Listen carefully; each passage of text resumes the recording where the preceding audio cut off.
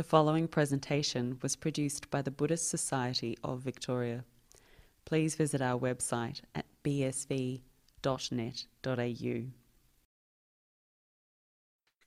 So today I want to talk about, as I often do, the connected events over the last month or so, and many quite important events have happened to me during this last month and will continue in the coming weeks.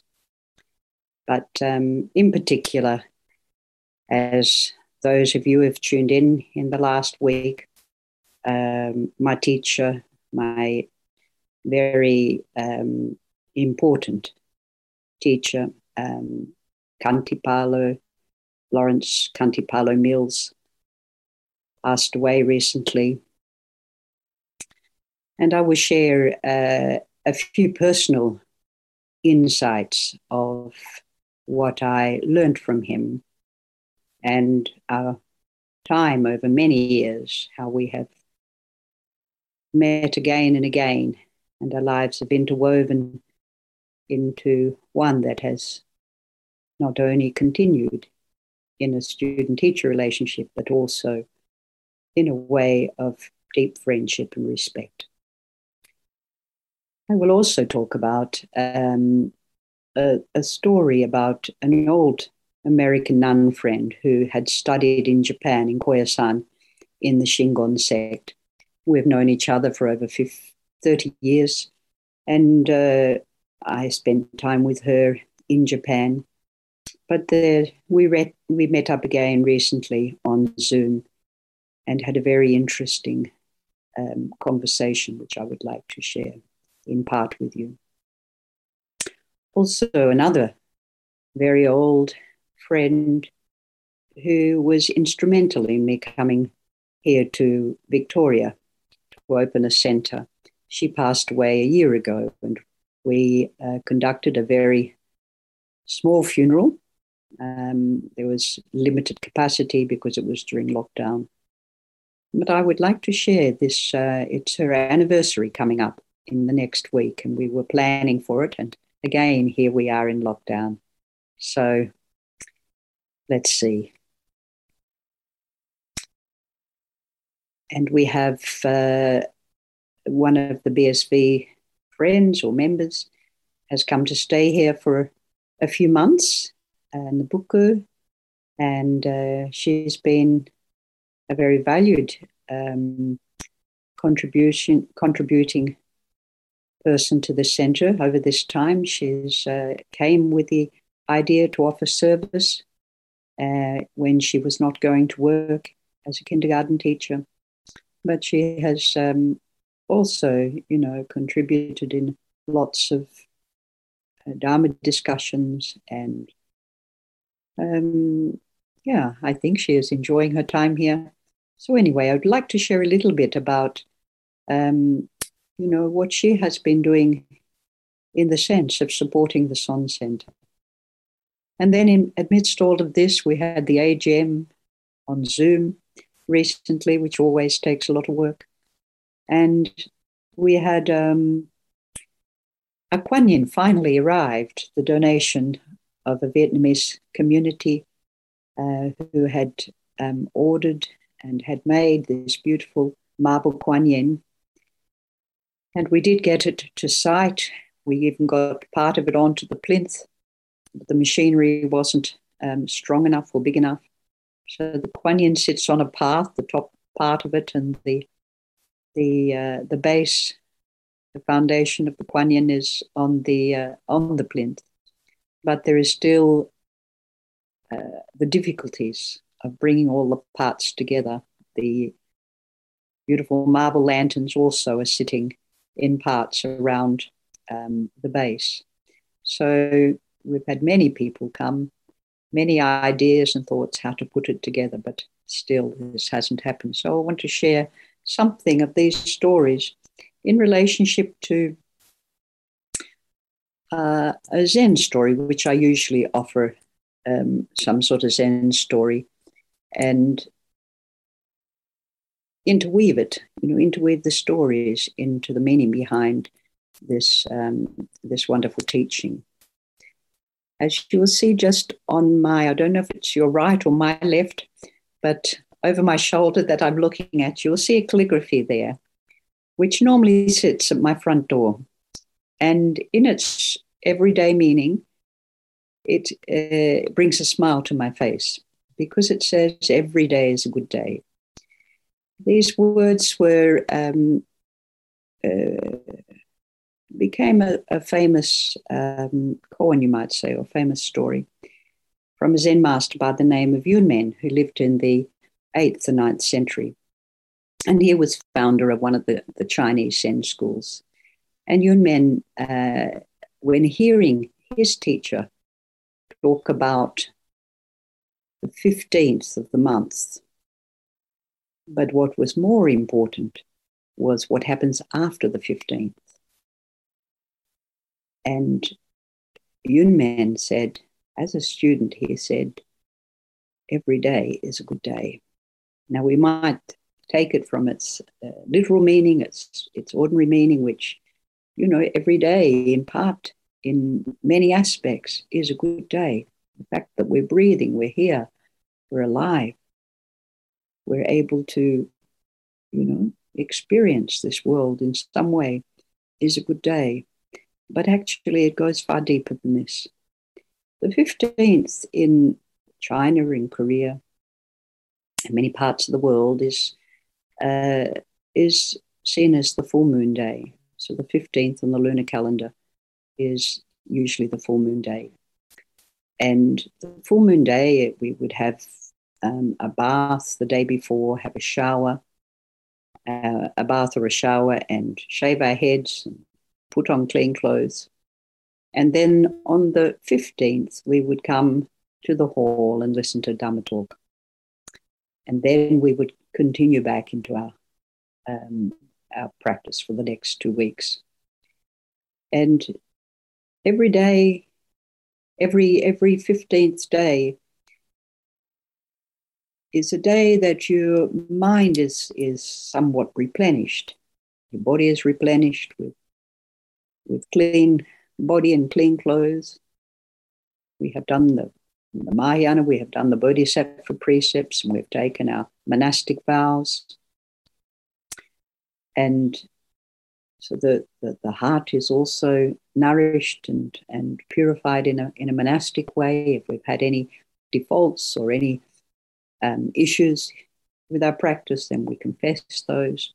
And there's a repentance ceremony. So this time is a very, very important time.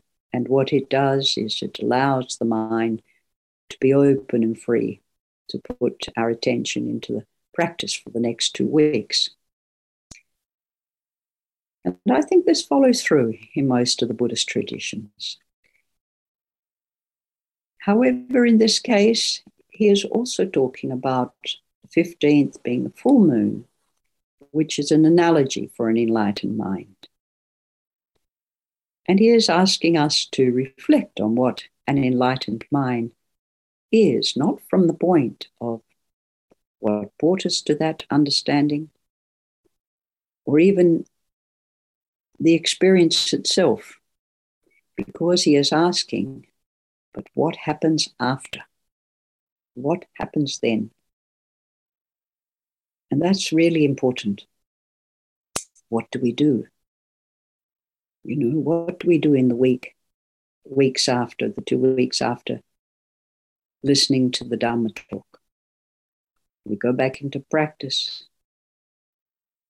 We polish our skills, our mind. We learn to live, hopefully, in more harmony with one another.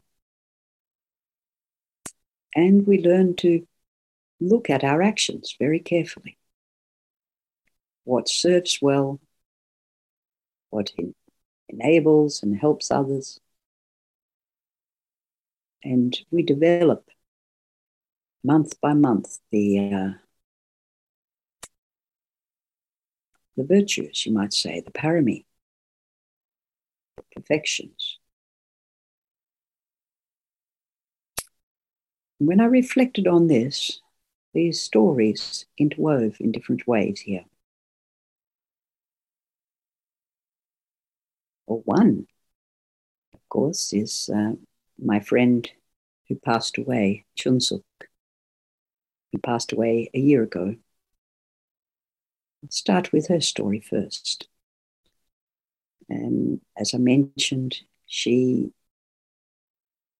had a very big influence in my coming back. I'd been here teaching just briefly to her in a community some 23 years, 24 years ago. And we saw a place. We went together to Dalesford, saw a place, and she thought this would make a wonderful centre. And she sent a picture to me in Korea, but it arrived at my nun teacher's temple. And my nun teacher opened the letter and said, "What's this?" And saw the picture. And I said the story, and the rest is pretty much history. She was supportive. My brother monks were supportive in Songkwangsa. And the property was purchased. And Chunsuk had a small group of Koreans who would come every month, and I would come up to the city and stay with her and her husband and teach that community up here. And over many years, various things happened in our lives, and we didn't see very much of her. And then I heard she is passing away. So John, her husband, and her daughter Grace, and their friends came for a funeral last year during lockdown. So we just had 10 people. That was all that was allowed. But it was a very heartwarming, very important occasion. Her daughter Grace is a good Buddhist and enjoys to do a lot of retreats and yoga retreats and meditation retreats. And she decided to fulfill her mother's wishes and take the ashes back to India, where she wanted them scattered in Bodh Gaya. And so Grace went back to India during the pandemic. And at a time, India is suffering enormous, problems with COVID. But however, this did not disturb Grace. She was quite fearless and quite determined. And she goes back and she offers the prayers and the many blessings to her mother and scatters the ashes in Bodh Gaya. Now, her mother had studied in India. She had a master's in religious studies, and she had also practiced in India. And Grace then stayed on, and she's traveled all over the country just studying, just doing prayers and studying. I mean, that is an extraordinary story for me to hear, because not only is she incredibly brave to do that at this moment, but in her fearless way of living, Grace is a very ardent seeker of the truth, and that is honouring her mother during this time. I did hear that one of Chunsuk's friends said that she had a dream that Chunsuk was being reborn in India, or had been, had found an opportunity to be reborn in India, which would make sense why Grace is still there. So I just wanted to start with that story, because in light of, what happens after we've lived a life, we've nourished our life in various ways, we've had a family or children, or we've become monastic, then what happens? And of course, this is led, as the Buddha said, by our karma, by our intentions and actions, and the retribution of those. But it is also what we have done that enables others, and particularly in this case, the daughter.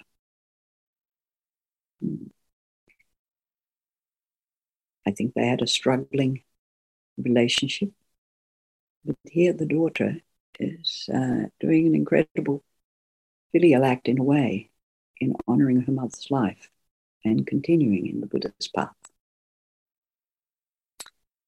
And another thing that I found interesting in this story, and where John, her husband, communicated that he wanted to bring more of the friends to come and celebrate her life for the 1-year anniversary, which is on the 15th, next Sunday.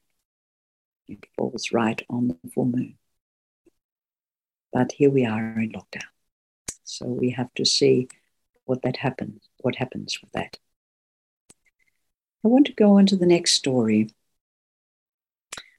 which is about my friend Echo. Echo, as I mentioned, was a nun in the Shingon sect. And Echo has been communicating with me in recent times because she was needing, I think, to talk about many issues that she has found with her tradition. But we had a Zoom, and I knew she had moved into her little tiny house, her Echo tiny house. And it wasn't finished, but it was a place where she had made it so it was allergy-free. She has very serious allergies. And she also suffers from not only, the toxic allergy reactions that we might get, but from mold. So she found wherever she lived, she's had this very chronic illness from mold. But her little kuti, you might call it, was very, very simple. And without any power of its own. I think she had a lead that was coming from a nearby property. And without, the bathroom finished, the toilet finished, she was living very, very simply. And when I had met Echo many years ago and stayed with her, she was living as a nun in a monastery. And I still recall visiting and staying in her teacher's temple, a very, very beautiful temple in the high mountains of Mount Koyasan, with all the mist and the fog. It was wintertime because I remember having one of their baths. They have a bath. And but what struck me in this conversation was Ekai's sincerity in developing her parami, her perfections, and her noble character, as I touched on. She was deeply saddened by an extreme decline in her lineage since her teacher passed. And she entered a vow of hope that one day the order would be purified and flourish again. And she also, with the support of a Tibetan teacher, found comfort and joy and wisdom in abundance to support her in this way. Now, Ekai shared in this very long 3-hour conversation not only the struggle she's had as a nun back in the West and a teacher, and she was a teacher before she went to Mount Koya with her husband, but the struggle to have maybe what you could say an impact on how she felt her work and her tradition could survive in America. And she's very sincere. And while we were talking, she had one of those pictures behind her. And it was a beautiful picture of mountains and fog or mist. But her head was sort of vanishing back into this mist and disappearing at times. And I thought this is very interesting, how, in a way, in her simplifying her life right down to the absolute essentials and holding a great vow that would take her from this life to another life, to nurture and nourish her tradition and bring it back to the great tradition it was once. That somehow in that emptiness of self there, you might say, that complete connection with her environment, it not only nourishes and purifies, but it enables. And I could see how the echo, it reminded me of the founder of my tradition's great, he created what was called the Samadhi and Prajna community. And it reminded me of his efforts. He lived on a mountain in a small hut. And from there, he created a large community. First, just a number of like-minded practitioners. And it grew into a temple that became one of the most famous temples in Korea today. And that's where I lived for 20 years.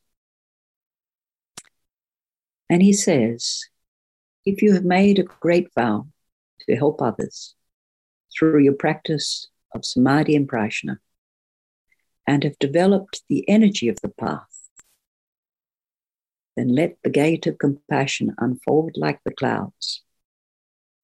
Let the waves roll in as the sea of the Bodhisattva's actions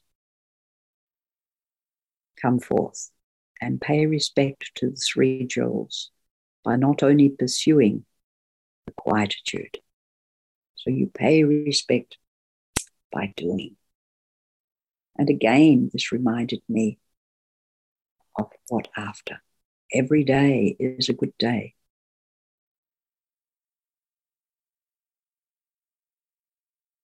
I can only hope for my dear friend Echo that in a way, how she's inspired me by her vow and her patience and to work on healing her body and heart, that every day, from the deepest sense, from that enlightened mind sense, will carry her forth. And I'll come now to my wonderful teacher, Kantipalo. I have just a little offering at the back of me on the shrine. I received a vase that he loved and the little stupa, the little pagoda, which he carried everywhere. I'm still getting a picture of his framed, and I'll make a small shrine after the 49th day of the ceremony day. But I want to share a little bit of our story, keeping an eye on the time. You know, I went to the Wat with Kantipalo and Ilse Lederman, who became Ayakema. I had been with him for quite some months, actually. I had been traveling in northern New South Wales, and we met. And then I went to do the 1 month retreat with him and Ilse. And he wanted to move to this, he wanted to purchase this property, and it was Ilse's generosity that was going to allow that. But you have heard many of these stories, so I won't go into all of this in too much detail, but I did go to the Wat. There were 4 of us, and himself and Ilse, myself and another fellow. And then there were a few other friends who would come on the weekends, but initially there were just 4 or 5 of us living there. And it was a lot of work. But what inspired this, again, is that aspiration and that vow that Kantipalo had, the dream to make a forest monastery, actually. He wanted a forest monastery. I think he also wanted to see a meditation center because she had studied in the Yubakin tradition with one of the successors. But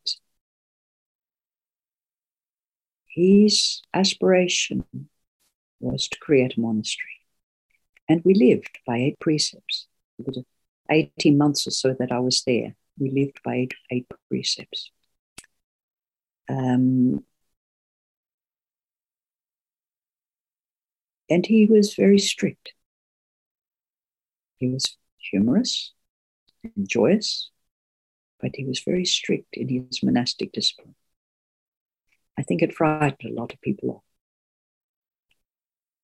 Ilse was also a very strong person, but she had lost her husband and she was going through quite a lot of deep grief and sadness at that time. But she was a wonderful teacher, taught a lot of loving kindness. But Lawrence, too, had a lot of integrity and timing and patience. He had many qualities. As we know, he was a great writer. He authored many books and inspired many, many people. Many more people read his books than met him. But at some point,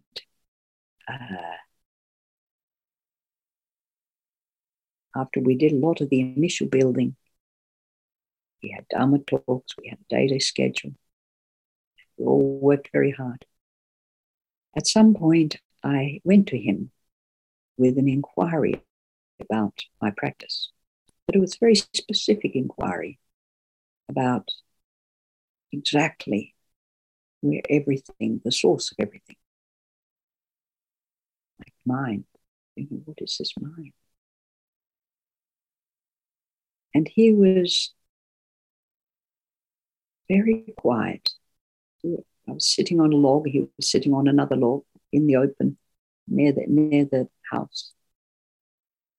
He was quiet and deeply listening. And he said to me, your practice is the practice of anatta, non-self. You have to go deeply into that place to find the source of mind. And that, I think, although I had done some Zen, I think this was the seed that took me on to become a nun. Though I had a dream I'd be a nun, but this all happened before that. Something was seeded there. And a koan arose out of that. Not so much the who am I koan, but the this koan. This mind, So my whole life, I've owed gratitude, deep, deep gratitude for that one conversation. I don't recall. I mean, we had no doubt in retreats and things, we would have had interviews. And I used to take him and Ilse all over the country to teach. I was a driver, I was a cook often. He taught me about plants and gardens, because a monk couldn't dig, so I often did a lot of work along with the building and things, but there was something about his creativity. We made a beautiful stupa. The first sala we built was very beautiful too. And the second one, of course, was a masterpiece, but the little one made out of cut timbers, which I cut, was very, very, very, very lovely little sala, very cold. But everything he said would be, it would be about Dhamma. It wasn't just, chit-chat. I remember once I was working in the kitchen making a lunch with someone. We were having a little conversation. It was probably very light because we didn't all converse that much. And he said, stop talking, in a very stern way as he went through to the back. And I went, oh, we're talking about cooking. But he was very strict like that. And we lived like a monastic. I don't know Lawrence so well as a layman, in those early years. But as Kantipalo, yes, I did get to become a nun because of him. And also, he inspired me to go to Korea, as I mentioned in my few words that I spoke at his funeral. He was one who talked about Korean nuns being very good. And he also spoke about a friend of his who was a monk at a temple. So there are all these little conversations that always pointed in a way that would take me on to Korea and on to practice with the nuns and the monks. Then there were times that our life interwove back and forth. I came back to Korea once and to help with the first temple, and there was an opportunity to try and save a library. And Kantipalo had created a constitution because the request was, if you create a sangha, then the Dr. Tiao, who owned the library, would give it to the sangha. It didn't happen, but we did create a little sangha association, the first. And it was the first time that people got to share a meal together in another tradition, talk about their traditions, get to know one another. And friendships grew from there. But after the Sangha Association didn't survive. I mean, I was the secretary and I went back to Korea and it didn't survive. But another library did. With Kantipala, myself and Graham Lyle, we decided to try and make another library. And we did.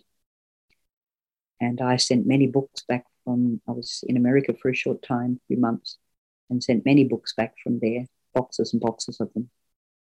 And then Graham was collecting. Kantipalo gave some from his library at Dhamma. And we gathered a small library in Luisian, where Graham had found a place. And there, that library grew into what is now the Library of New South Wales, the Buddhist Library of New South Wales. Again, this was, probably he did many things like this. You know, it was his actions. So after he had studied in Thailand, and studied in India with Sangharishita, and came to Australia in hippie days of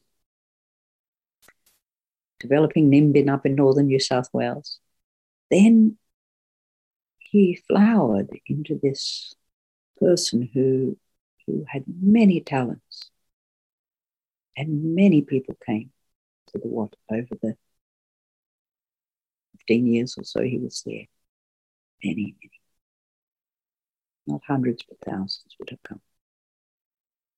He did many retreats in those earlier years, traveled the country, traveled even overseas, I'm sure.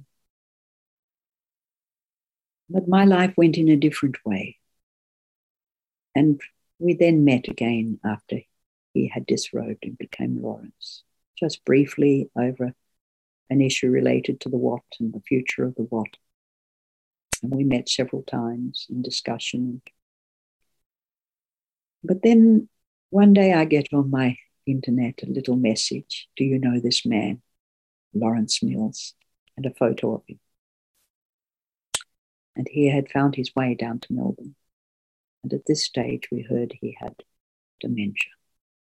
I think he may have been visited one of the Thai monasteries at that time. And later, he went to Kwang for a short time. He retook some vows, probably not Bhikkhu vows, but he retook some vows. And Venerable Phuktam was trying to help him. But there was something there that was always Kantipalo, even as Lawrence.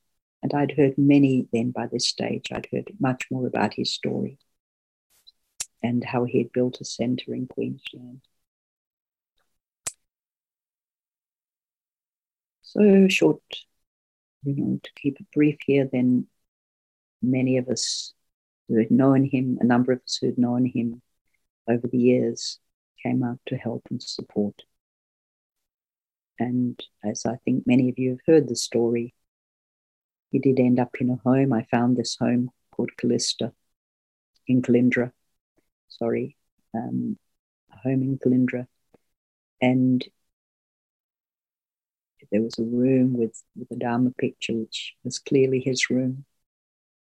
And we, I couldn't come as much as Gary and Michael, but there was a small team of us who would make some of the major decisions around his well-being. But as he slowly lost his language, it took time. He still had language. And I have many very memorable times of going out. He came and stayed here for a couple of weeks, but with the language came, he'd wander and get lost.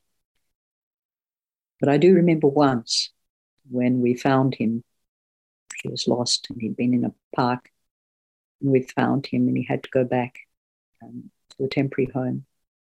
And he said to me, "This is what I am now." Just with a big, nothing more. This is what I am. And so Lawrence's capacity, again, in reflection to this analogy, this koan, what next? He had one word, shine, towards the end. And in those days before he passed, I was able to be there at the house, at the home, in his room with Gary and Lawrence's former wife, Damika, and her husband. And we were praying and many people were coming and going. So for a number of days I was there. And one day I was there with him on my own. And he opened his eyes and he just looked right at me. And it was that look of presence that my heart sort of opened right up and tears came to my eyes. And I did a forgiveness ceremony for both of us, for Lawrence, myself. That anything that I may have done in this life past, please forgive me. And his eyes welled up too. And I thought, Lawrence knows what I'm talking about in this moment. He knows. And for a couple of days there, I had a feeling he was very, very lucid, very clear. And he worked very hard on dying. It was not easy for Lawrence. He was very present.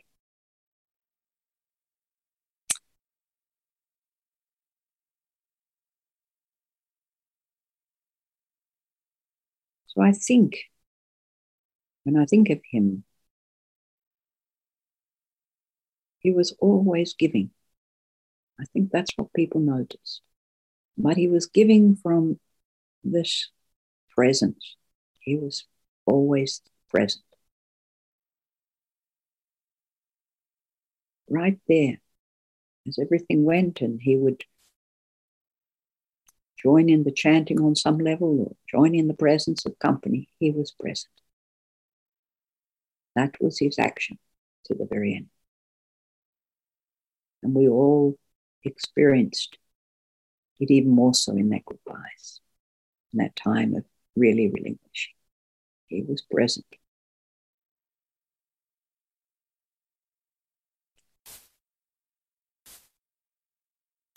Now I want to talk about in the last, where are we? In the last minutes we have, I want to talk about two things. One is the Bhikkhu has come, to have somebody come and want to, offer anything, their generous time, their skills, just their presence, their ability to want to share their gifts. And in the case of Nabucco, she has been a nun. She has managed Vipassana centers, but she is also a wonderful organizer and cleans everything, beautifully. So in her time here, she has taken the initiative to clean out cupboards and spaces that haven't been looked at for a long time and help me let go of things that we don't need. And this always frees up, when anyone comes and makes an offering, whatever that is, it frees up a place that you feel, again, very present. You feel it makes that place alive. And so we worked inside and outside. And she was here the day the Kwang came. And we've had, various visitors in her time. We had some Thai monks, and we had other visitors, and Venerable Huktan came to help with the Kwang. And it's been, very important to have her here. I was just looking for the little, I have a little poem, something I wanted to share with her. Because, often we meet somebody, it's for a short time. She was coming for a few months. If the opportunity changed and her life would allow it, then she may consider to stay longer. But it's not so easy, She moved into a very rustic little cottage. She's made it, no doubt, as pleasant as she could. We had to do some fixing up of it. But there is always, wherever we go, if we put our heart into that place, it really works for us. But sometimes other conditions come in the way. And I think for Nabucco, who has another job off the mountain, that is not easy. Her family and friends are somewhere else. So unless, you have that capacity to really want to be in a place where there's a nun or a monk or very committed to the Dhamma and to living this way, then it's not ever so easy. But I think with her, there was a wonderful capacity to enjoy what she's doing. So that is great. And she did help. She helped me with internet. And she has helped with tidying up the land a little bit. So that will be what I remember when she's moved on, when she finds where it will be more beneficial for her to stay. But it's not easy when, you have been a renunciant and come back into the world, to come back into such a place. But I'm very grateful for reflecting on that every day is a good day, again from that deeper perspective. It's important that we recall our deepest insights and spiritual experience. And from there, bringing that to mind, then observe how we act. Every day, if we meditate, go back into that stillness, back into that heart mind, back into that capacity to feel awake, clear, lucid, and fresh. And from there, see how our actions evolve. And it is from there that we make very clear decisions. So with the gift of the Kuan Yin, many hands that have made it, many hands that have brought it to us, and it's sitting there waiting to sit on its beautiful lotus shrine, throne, you might say, or shrine.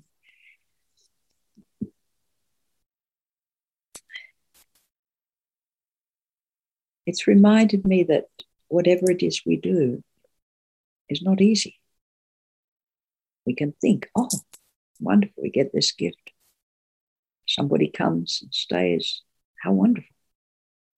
But it's never easy. It is only easy for the mind that's awake. And this gift has attracted already many people, even though it's not all put together. But a number of those people, a dozen of those people, have come to see, well, how can we put it together? Just in its location at this time of the year where it's so wet, there's so much rain, we are left wondering, how to put it together. Even big machines, because the ground is so wet that the bigger machines, they just tend to, even with the paths, we've got gardens that are developing around the paths. Paths are a little bit narrow. Off the paths, the ground is very soft. So we may have to wait even until the ground is dry. But I've had about 10 different people come with ideas of how we can put it together. And hopefully that will happen soon. So in all of these situations in this month, plus others, there's always somebody calling or somebody who reminds me of some deeper part of my life and my practice. All of these stories have connections that either we're old friends, old connections, teacher, student,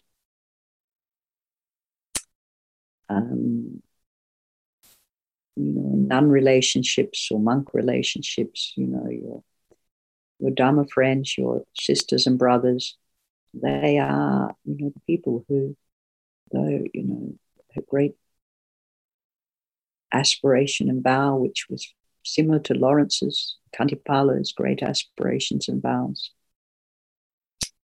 to create places for practice that are good places, that hold the virtues and the teaching of the Buddha and the vows of the monastic. Because that is what will continue. That is the after. Who comes will be inspired by that. Who takes on robes will be inspired by that. Who is a good layperson, a virtuous layperson, will be inspired by that. And then when we pass on, others, as in the case of Lawrence, 500 people were listening to his service online, watching his service online. We always have technical issues, those things happen. Yes. And I'm sure thousands were watching Ajahn Brahm online. And by the way, happy birthday for yesterday, Ajahn. I did send a little message and card. But these are because something of that person was deeply rooted in the Buddha's teachings, the practice, and sustaining the moral virtues. So all of these lives have reminded me of what comes from someone who's dedicated. And even if outer forms due to health, due to lack of nourishment in some way, inability to teach, or being in the wrong environments, whatever it is, still, whatever you have cultivated and awoken to, understood deeply in yourself, not just what you've read, but what you have nourished your heart with, that will continue to flower. Lawrence's books will be continued to be published and read by people for generations to come. Straightforward, true Dhamma.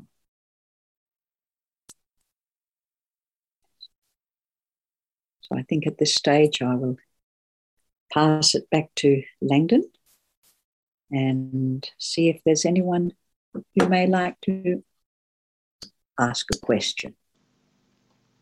Thank you very much, Sunim, for your very deeply reflective talk and memories. We do have one question. Just before, I'd like to apologise for the very brief interruption to the talk that we experienced a few minutes ago. Just as Sunim said, we're always experiencing some little technical issues here and there, but I don't think we lost very much of the talk at all. So the main question at the moment, I'll just go back as it's been over a few different sections here. So the question is, if there is no such thing as me, then what goes from one life to another? And the person asking that has just clarified, I am not in doubt of reincarnation. I'm just wondering which components of what one identified as me carry through. Do any of the personality aspects, such as depression or temperament or attitude, does any of that get passed on to the next life? It's a very big question, and it's a question deeply rooted into, the causes and effects, the teachings of cause and effect. It depends on the stain of karma. If, it's a little bit like water that runs down the same channel in earth, it creates a groove. And if that channel of behavior is very persistent, you might say, then that character can continue. But it's not quite in, a me sense, let's say. Me sense, the ego sense, tends to grow out of the forms of self-identification from birth. I mean, there would be an identification in the womb, and there is streams of identification on some levels. Say you're monastic in one life because of many tendencies in that life to and habits and mental states and formations. There's a tendency to gravitate towards that in a future life. But it's never so simple. Karma is cause and effect is one of the most difficult things to be able to clarify. But what is me is just an illusory, false identification of a self-value or a self-egoistic value, an idea of self in every situation. So the me, if you meditate, you start to see that's not there. If you meditate on any level, it doesn't appear in the same way as you think. That comes out of more an attachment or aversion to any situation. If we have something that we identify as a need or a self in it, then that, can grow with more desire or more rejection, however it goes.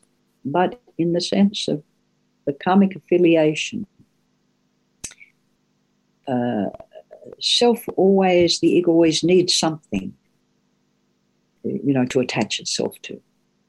And in rebirth, where there is or various states that happen after passing, as suggested in texts and by the Buddha. Various realms that we may attach to, states of mind that we may attach to, be pleasant or unpleasant. Then karma can continue in those places. In the heavenly realm, you continue to, indulge. It can be very pleasurable, so you want to have more of it. And in an unpleasant realm, you want to get out of it. And these are just every day. Going back to every day is a good day, is how do we actually really see it like that? How do we really find that understanding? On the superficial level, the ordinary level, just like the skin of the body, underneath it exposes something different. But if we just attach to the surface, to the outer forms, then the mind will jump from this to this to this. It doesn't stop. When we start to go deeper, then it becomes stiller. And then the self doesn't have anything to hold on to. The deeper you go, the stiller you go, then that self is diminished greatly. But there's still personality. Doesn't mean that enlightened people don't have personality. They still do. Because that, again, is also based on their habits and the way they have their environments, their family structures when they're very young, when they're children, their languages, cultural imbuing. All of those things there become part of our personality, who we are. There's similar things in me as to my siblings. They're not monastic, they're not Buddhist, but we have some similar characteristics. But how we work with those, how fluid we are with those things, that can differ greatly. How much space we have in our life, how much freedom we have in our minds to do the things that are really meaningful for us. That will differ. Thank you very much, Sunim. The next question is, as a monastic, doubt may arise. How does one counter this? Doubt is twofold. One is skeptical doubt, which is where the mind is not stable. The mind is always a little fragmented, confused. And so things that seem good or true or right, we have another view that will counteract that experience. And with counteracting those experiences, the mind gathers doubt. The Buddha called it skeptical doubt. It is one of the hindrances. But there is a deeper doubt. And in my culture, my tradition of Buddhism, we actually cultivate it. And all those other lesser doubts somehow collapse into it. It becomes a very deep inquiry of not knowing. Because actually in doubt, we're entering a state of not knowing. We're not sure. And when we're not sure, we tend to posit our view one way or another at some point. But if we somehow stay in that place of not, say, taking a position, the mind opens actually. It has a capacity to deepen and open. And it also has a capacity to collapse into itself. And so what we call with the doubt is something that will actually help you to step off the precipice of attachments, or the precipice of knowing. We can have this constant mind that thinks it knows, and you're stuck there too. Even for academics, they can get very confident about their knowing until something happens, and then they don't know anymore. They go deeper in their meditation and they don't know. So meditation is the tool to take you beyond just the skeptical doubt, the everyday unsureness and lack of confidence, the inability to make decision. It can take you to a place where that inquiry grows, that who am I grows in a way that becomes what we call the great doubt. Great doubt, you have to have great faith, great patience, and great strength, so to speak, to be able to work through it. And as a monastic, they are the qualities, they are the practices that we have to develop, to develop our great faith in what it is we don't know, what the Buddha understood, but we don't yet know. And great faith that this path of monastic can help lead us to the awakened mind, to the truth. And then also strength. We need an enduring strength to deal with whatever arises in a way that every day is a good day. At least if we don't see it that way, we can actually see the seed of that. And of course, it's nourished by, going back to the beginning of that story, it's nourished by a mind that, as for a monastic, that can cleanse itself every month, that can purify its mind, go back to that place where we've had a deep experience, a deep aspiration, an inspiration, a deep teaching. Go back to the Dhamma, and from there start again. From there, see what's next, as much as we can. Don't worry too much about your doubts. You can look at them and see, oh, okay. Not knowing. Growing the not knowing is okay. The self doesn't have a place in that non-knowing. Thank you very much, Sunim. And the last question is directly to you. How do you, Sunim, live the phrase "every day is a good day" in your life? The questioner has acknowledged that you have sort of talked about this and given some ideas about this, but I just would like to ask that question directly, just in case there's something that they've missed, or if you'd like to just clarify how that is embodied in your life. Thank you. Well, first, I have that phrase right at my front door as I walk in and out, and it sits behind Bodhidharma. So Bodhidharma being the founder of Zen in China, in India, who went to China and sat supposedly against a wall for 9 years, I'm reminded when I see these two things, that the core of this lesson is a deep understanding of, the mind, a deep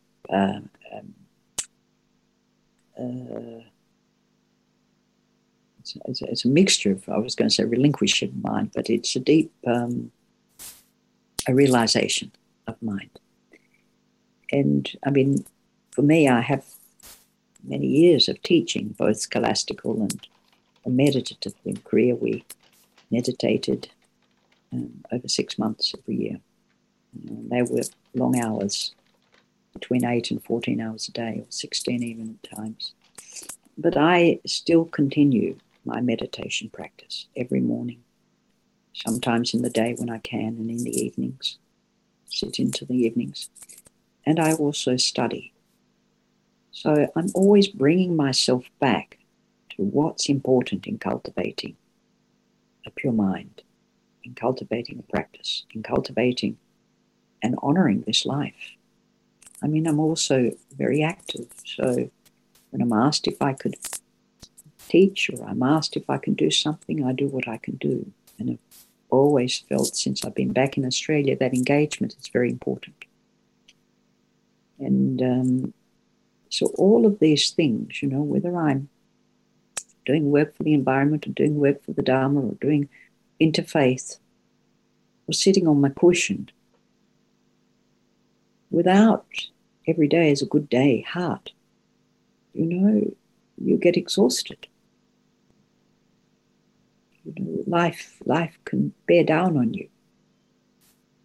Depression can set in because lockdown for many people, and I didn't touch on it, I was going to, but I didn't. Lockdown for many people is, well, here we go again. I think people have got over just wearing pajamas, but I saw kids out and about who had pajamas on. And it is, it's not so useful to not see how we can live positively or work towards how we can live positively every day in every situation, because that's all we have. When Yunmen said, I'm not interested in how you become enlightened. I'm not interested in necessarily what you do, what your practices are. But every month, whatever you have done, purify that, cleanse it, acknowledge it, awake to it, and move on. And we have to find ways to do that every day. Every day. Lighten our heart in a new way every day. And I do it through being engaged. Whether I'm engaged in mundane things, I live in a hermitage mostly on my own. Visitors come. A workman comes once a week. Students come. But I have to be here and do it. I keep it tidy. I keep it reasonably clean. I work at the gardens. Others contribute a little bit where they can. So having Nabucco here has been great. But we have to find a way that the core, that day, that character at the top is actually also the character of the sun. The sun comes out in the day. If we talk about it's every situation, everything. So how is every situation, everything meaningful, purposeful? So that's why, I have, actually my little hall that I'm sitting in here is my library now. It used to be the hall, but it's a library. We brought the library down from upstairs and we have a hall. I bought a hall now, meditation hall. So, the property has developed. So there are these everyday things I have to do to honor them, utilize them. Doesn't matter if you have an apartment. How do you utilize it? How do you respect it? How do you share gratitude? And actually this koan is about gratitude. How do you take a step forward? I've talked about that, in other talks. You're running away from the tiger. You jump off a cliff. But how do you take a step forward? And how do you take a step backwards to reflect? There was a factor that I didn't mention, which is timeliness. There is a time. So I have a sort of a scheduled time. At least for them, I have my meal, I wash my dishes. So it doesn't occupy my space. I have a conversation with someone, when they're gone, it's finished. If there's something to do about it, I do it. So I keep things in some sort of timely measure. I don't always do it perfectly. Sometimes it gets a little overwhelming. But again, that was a reminder, and I probably didn't finish the Kuan Yin on this point. It may not be the time. We make a mistake a ton of marble falls to the ground and breaks. So when there is a risk involved, we step back and we wait until it's the right time. And I recognize to do that over and over again. It took 7 years to make the hall because I stepped back and did other things were more important, and maybe I didn't have the finance, maybe I didn't have the expertise to do whatever. So when you wait, but you never lose that vow or intention that I mentioned from Echo. You never lose that mind that is trying to hold it all, respect it all. That's the everyday part of it. Every day has many things every day. And the sun above it, you have the sun. The sun removes the shadows, removes the doubt, removes the confusion. And that's the awakened mind. Then all is good. The unpleasant, the smelly, the dirty, the what Grace has experienced in India, the everything of India, can you imagine? At a time of COVID, and she's going from one part of the country to another. Obviously, really, enjoying it. Her everydays would be good every day. So I hope that's... The point is not so much how Chigwang's every day is good as how you make your own. Thank you. Thank you so much, Sunim. And that's all the questions we've had today. So we've just finished right on time. So talking of timeliness, that was very well handled by everyone as well. And we hope that you, Sunim, and everyone who's tuned in has a good day today as every day. Thank you. Thank you, Langdon. And thank you, everyone, for listening. Yes. Goodbye. All the very best. And yes, every day, may it be well and good for you. Take care.